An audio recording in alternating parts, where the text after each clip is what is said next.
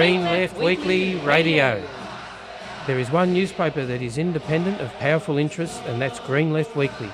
It's the people's voice, committed to human and civil rights, environmental sustainability, democracy and equality.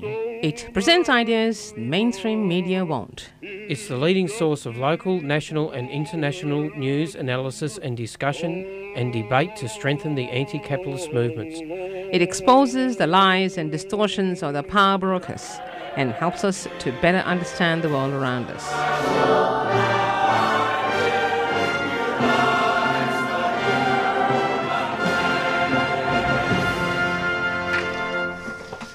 Good morning, everyone, and welcome to the Green Left Weekly radio show this morning. And we have Dennis. Yep, right here. And Fergal. Good morning, comrades. Comrades, listeners. Yeah. Unfortunately, one of our dear comrades, Zane, couldn't make it today because he is unfortunately stuck with the flu in bed. So let's hope that he can have a speedy recovery and be back on 3CR's Green Left Weekly in no time. Okay. Now, we're going to start today, being the 11th of September.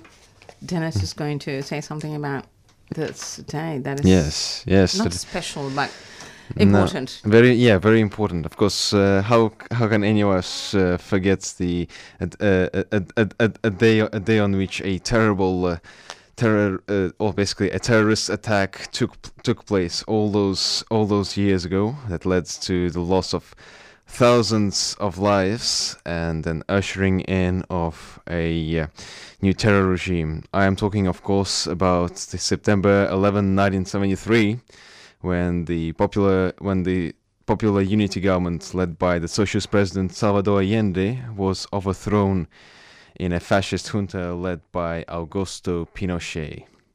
And since then, Chile has been fighting a battle for the recovery of its pride, dignity, and democracy. And today, to start off the program, we are going to play to you a very special song called. Not all the people actually know that this song's name is Popular Unity, or La Unidad Popular. That was actually broadcast on this very day, 42 years ago, in the main radio station of Santiago de Chile called Materianos. So I'm going to play just maybe half of it because it's a very long song. Yeah. Okay. Yes, but it's here we go. Worth a while. Yes, indeed. I forgot to mention this was done by Banda Bassori, which is a anti-fascist communist punk band from Italy that did did their own version of that song. But if anyone else wants to download it or listen to it, as I said before, it's La Unidad Popular or Popular Unity. Yes, that was a very feisty song, that's for sure. It's good to start off the morning with a bit of brightness kicking in. Okay, news, guys, let's go. Yes, and speaking of brightness, we did mention to you last week that Naomi Klein did a wonderful tour of Australia. Yes, but what we did, I think we may have forgotten to mention, is all the...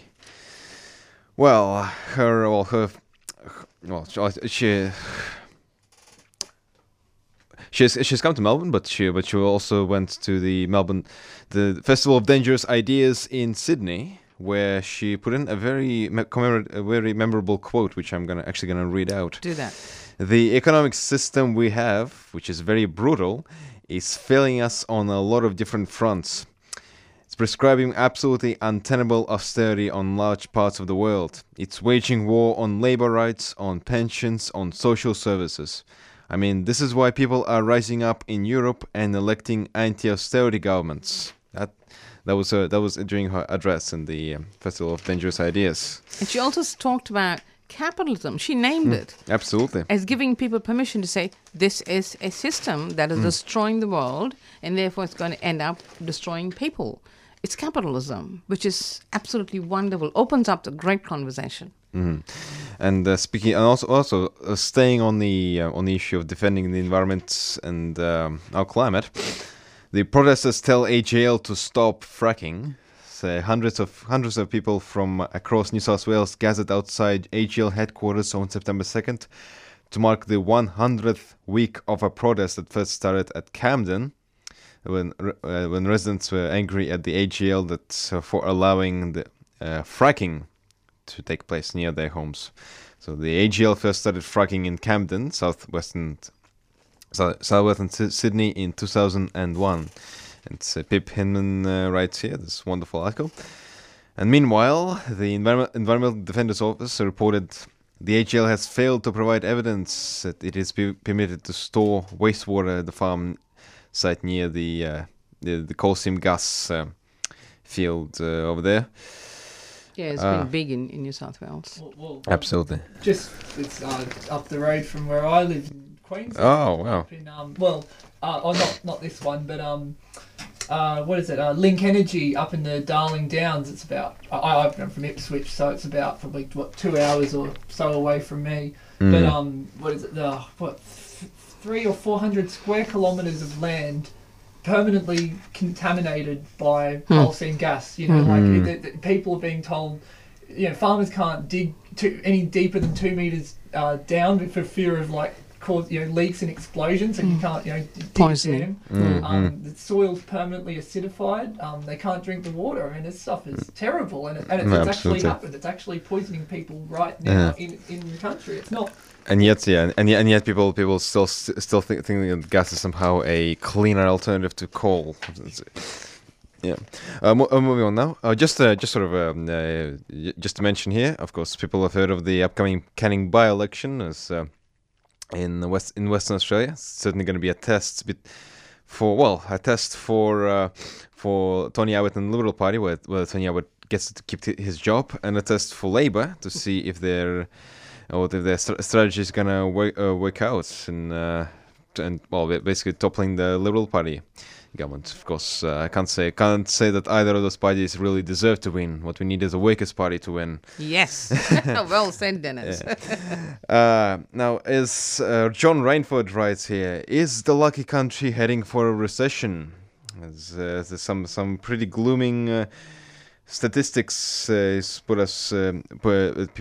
puts here in the article, and so we're seeing that. The June growth data, the June quarter data has nominal GDP growth at 1.8% for the 2014-2015 fiscal year. So it's actually one of the lowest increases since 1961, if you exclude the 1989, the early 90s recession. And sort of with the slowing down of the economy in China, this is certainly poised to put us into a difficult position with for the future in both the mining and the minerals industry and the metals and manufacturing industry as well, of course. Now moving on to the ongoing dispute in Melbourne of the tram workers. Victorian government fails to stop the rail strike, writes Sue Bolton here in Melbourne. Over the past 2 weeks, the Victorian Labor government has ramped up its hostile rhetoric towards rail and tram workers fighting to defend their rights. And this has culminated in a joint legal action in the Fair Work Commission taken with Metro Trains against the Rail, Tram and Bus Union, in a bid to stop railway workers from taking strike action on September 4th, and it failed. On top of that, the tram workers and basically the entire RTBU has been faced with a rampaging media and scathing media attacks by the Murdoch press. So the Herald Sun printed an article in September the 4th claiming that an average train driver is paid $140,000 to drive 124 kilometers in just under 4 hours, which is absolute bollocks. Well said, Dennis. In fact, one driver explained to Green Life Weekly that even if a driver worked the maximum overtime possible, they would not be able to earn that much money. And the driver also said that the average shift train drivers can take is between 150 and 200 kilometers a day. That's just typical, I guess, of what big business trying to play off workers against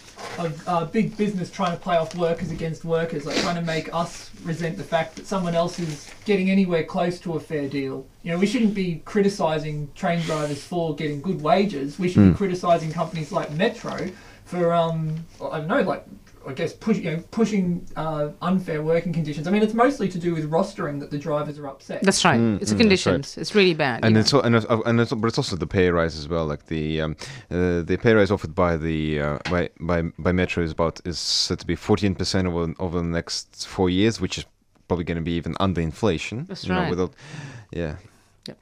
And okay, so just finishing up our series of stories on Australia. The Auckland mine faces growing opposition.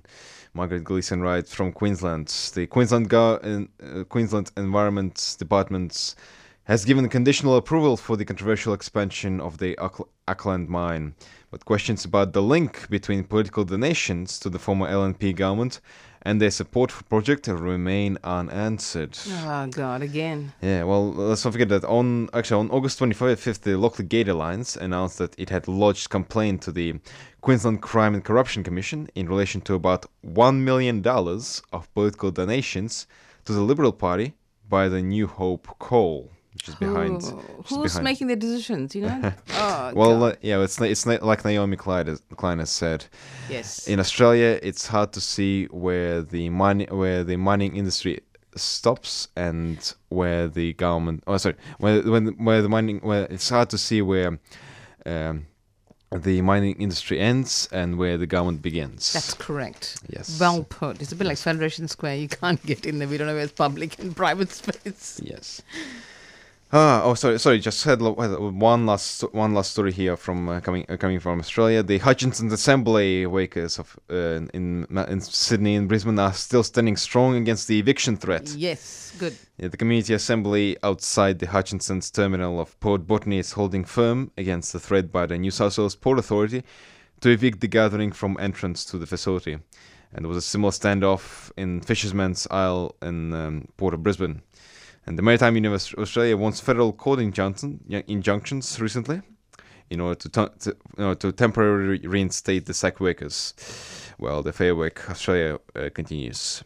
And Paddy Gibson from the Maritime Union of Australia. The Joe Dicken, the Sydney Branch Assistant Secretary, said on September the 2nd that we are not going anywhere. This village of struggle will continue until we win a fair result. On that note, we'll go to the mid-row. You are listening to Green Left Radio on the Friday Morning Breakfast Show, broadcast live on 3CR Radio, 855 AM digital and streaming live on 3cr.org.au. Green Left Radio is brought to you by the Green Left Weekly newspaper, providing a weekly source of alternative information which aims to inspire action to put people and the environment before profit. Subscribe to Green Left Weekly by visiting the website at greenleft.org.au or call 1800 634 206. For new subscribers, it's only $10 for the first 7 issues. And we go to an interview with Dave Holmes in relation to the Kurds and what's happening in North Syria. Morning, Dave. Morning, Lali. Welcome to 3CR 855 on our AM dial. Now, we need to talk about the issue of PKK and the petition and why there's a ban or why the PKK is proscribed. Now, before we just go, I want to make a quick announcement. On this Saturday, there is a rally in I think it's Fed Square to protest the bombing of the Kurds at 10 a.m. So let's go with that, and then maybe you can tell us why this is happening and explain. Maybe start by explaining what is the PKK. A quick one. Okay, Lali. Well, listeners may or may not know that on August 11 this year, the Abbott government relisted the Kurdistan Workers' Party, or PKK, on the Australian list of terrorist organisations. There are 20 organisations, I think, and this is one. And they've maintained this ban. There were no public hearings, but it's been done. The PKK was founded in Turkey at the end of 1978. The leading figure in the group was a young leftist called Abdullah Öcalan. And this group got organised over the next few years, and there was a military coup, people may recall, in 1980. But in 1984, the group launched an armed insurgency, and although there were ceasefires in 93 and in 1999 to 2004, the uprising continued until March of 2013, when the PKK declared its last ceasefire. This was effectively a civil war. The commonly cited figure is that 40,000 people lost their lives over that period, but it's probably considerably more in reality. Some 4,000 villages were obliterated and their inhabitants forced to move. And in fact, several million people in this period moved into Western Turkey, Ankara, Istanbul, other towns, looking for work and for safety. And a recent study by the government put the cost of this whole conflict at $1.2 trillion. So you can just imagine if that money had been spent on improving the lives of the people, Turkey would be in a different place today. And maybe you can briefly tell us why the PKK is proscribed and how does the government justify it? Right. Well, it was first placed on the Australian list of terrorist groups at the end of 2005 by the Howard coalition government, and surprisingly, it was about a week after a visit here by Turkey's then Prime Minister, he's now the President, Recep Tayyip Erdogan. It was relisted again by Howard in 2007 and then by Labor twice under Rudd in 2009 and Julia Gillard in 2012. So this is hitherto, whatever people say, it's been a bipartisan policy. I'd urge listeners to check out when they can the National Security website. You can just Google that, it comes up. It's got the list of banned organisations and an entry for each one. And the entry for the Kurdistan Workers' Party is very interesting. They changed it, I gather, around the time of the relisting on August 11. Previously, it made outrageous claims such as the PKK was financed itself by drug running and in Europe and prostitution rackets. I mean, that's now been dropped. Possibly as a result of some of the exposure we've given it. And the petition, we ran the petition on 3CR2. Yes, there's a website with an open letter calling for the ban to be removed. It's liftthebanonthepkk.org, so you can go and check that out. But the new website, it contains a whole list of armed actions of the PKK in the last period, but it really proves nothing.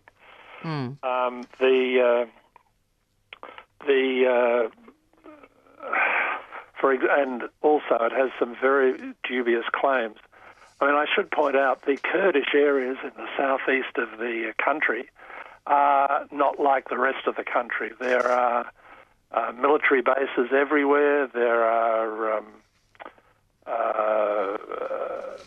they're under a sort of a particular regime.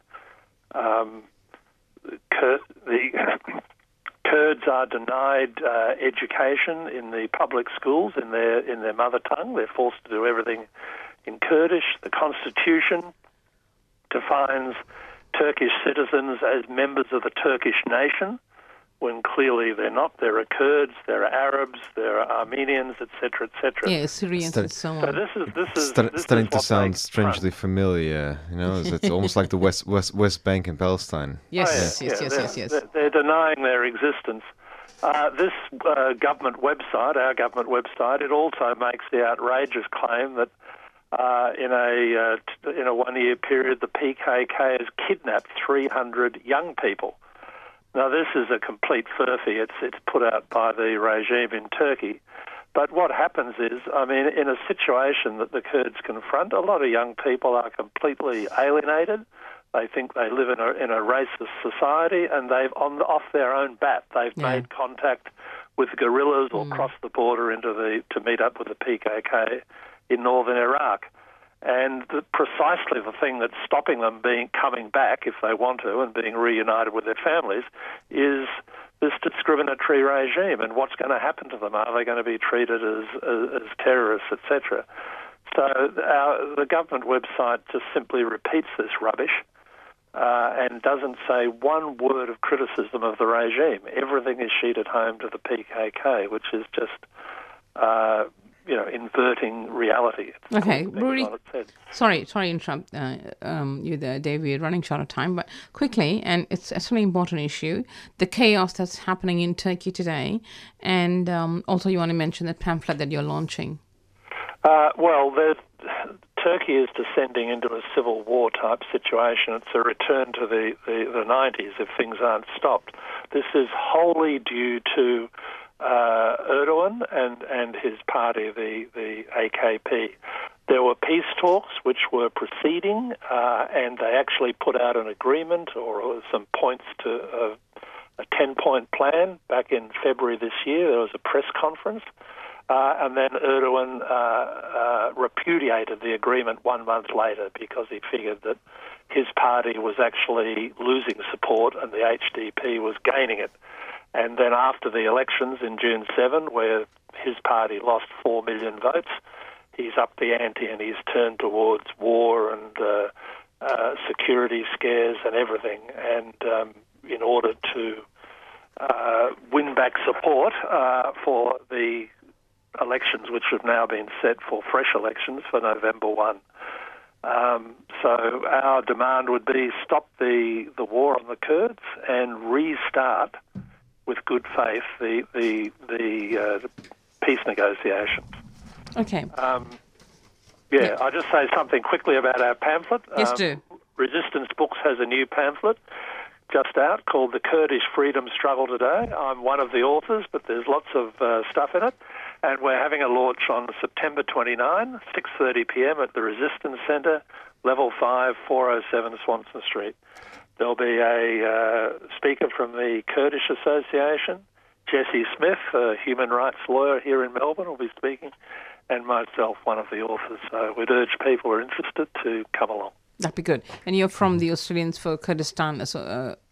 Yes, I'm a member of the Australians for Kurdistan campaign group, also a member of Socialist Alliance, and I write reasonably frequently for Green Left Weekly. Great. Thank you very much, Dave. Thanks, Lali. Bye. Bye. Okay, now announcements, guys. Yes, indeed. So just a couple of events that are coming up. So as we mentioned today, today is September 11th, a commemoration of the coup in Chile and the assassination of President Salvador Allende. So today will be a commemorative event held in Trades Hall at 5:30 p.m. and then starts off at 6:30 p.m. with music, speakers, and a short film. And this will be in Meeting Room 1 at the Victorian Trades Hall at 54 Victoria Street, Carlton South. And it's initiated by friends in the Chile Solidarity Campaign and the Latin America Solidarity Network. Coming up, actually, there is coming up tomorrow, I believe, at 12:30 p.m. There will be a rally for for refugees at State Library, and so that I believe that one was organized by the Refugee Action Collective, yeah. And coming up on Sunday, October the 11th, will be the Stand Up for Refugees mega rally, so to speak. This will be at 2 p.m. also at State Library. So no turnbacks, close Manus and Nauru, no Border Force Act, and end mandatory detention.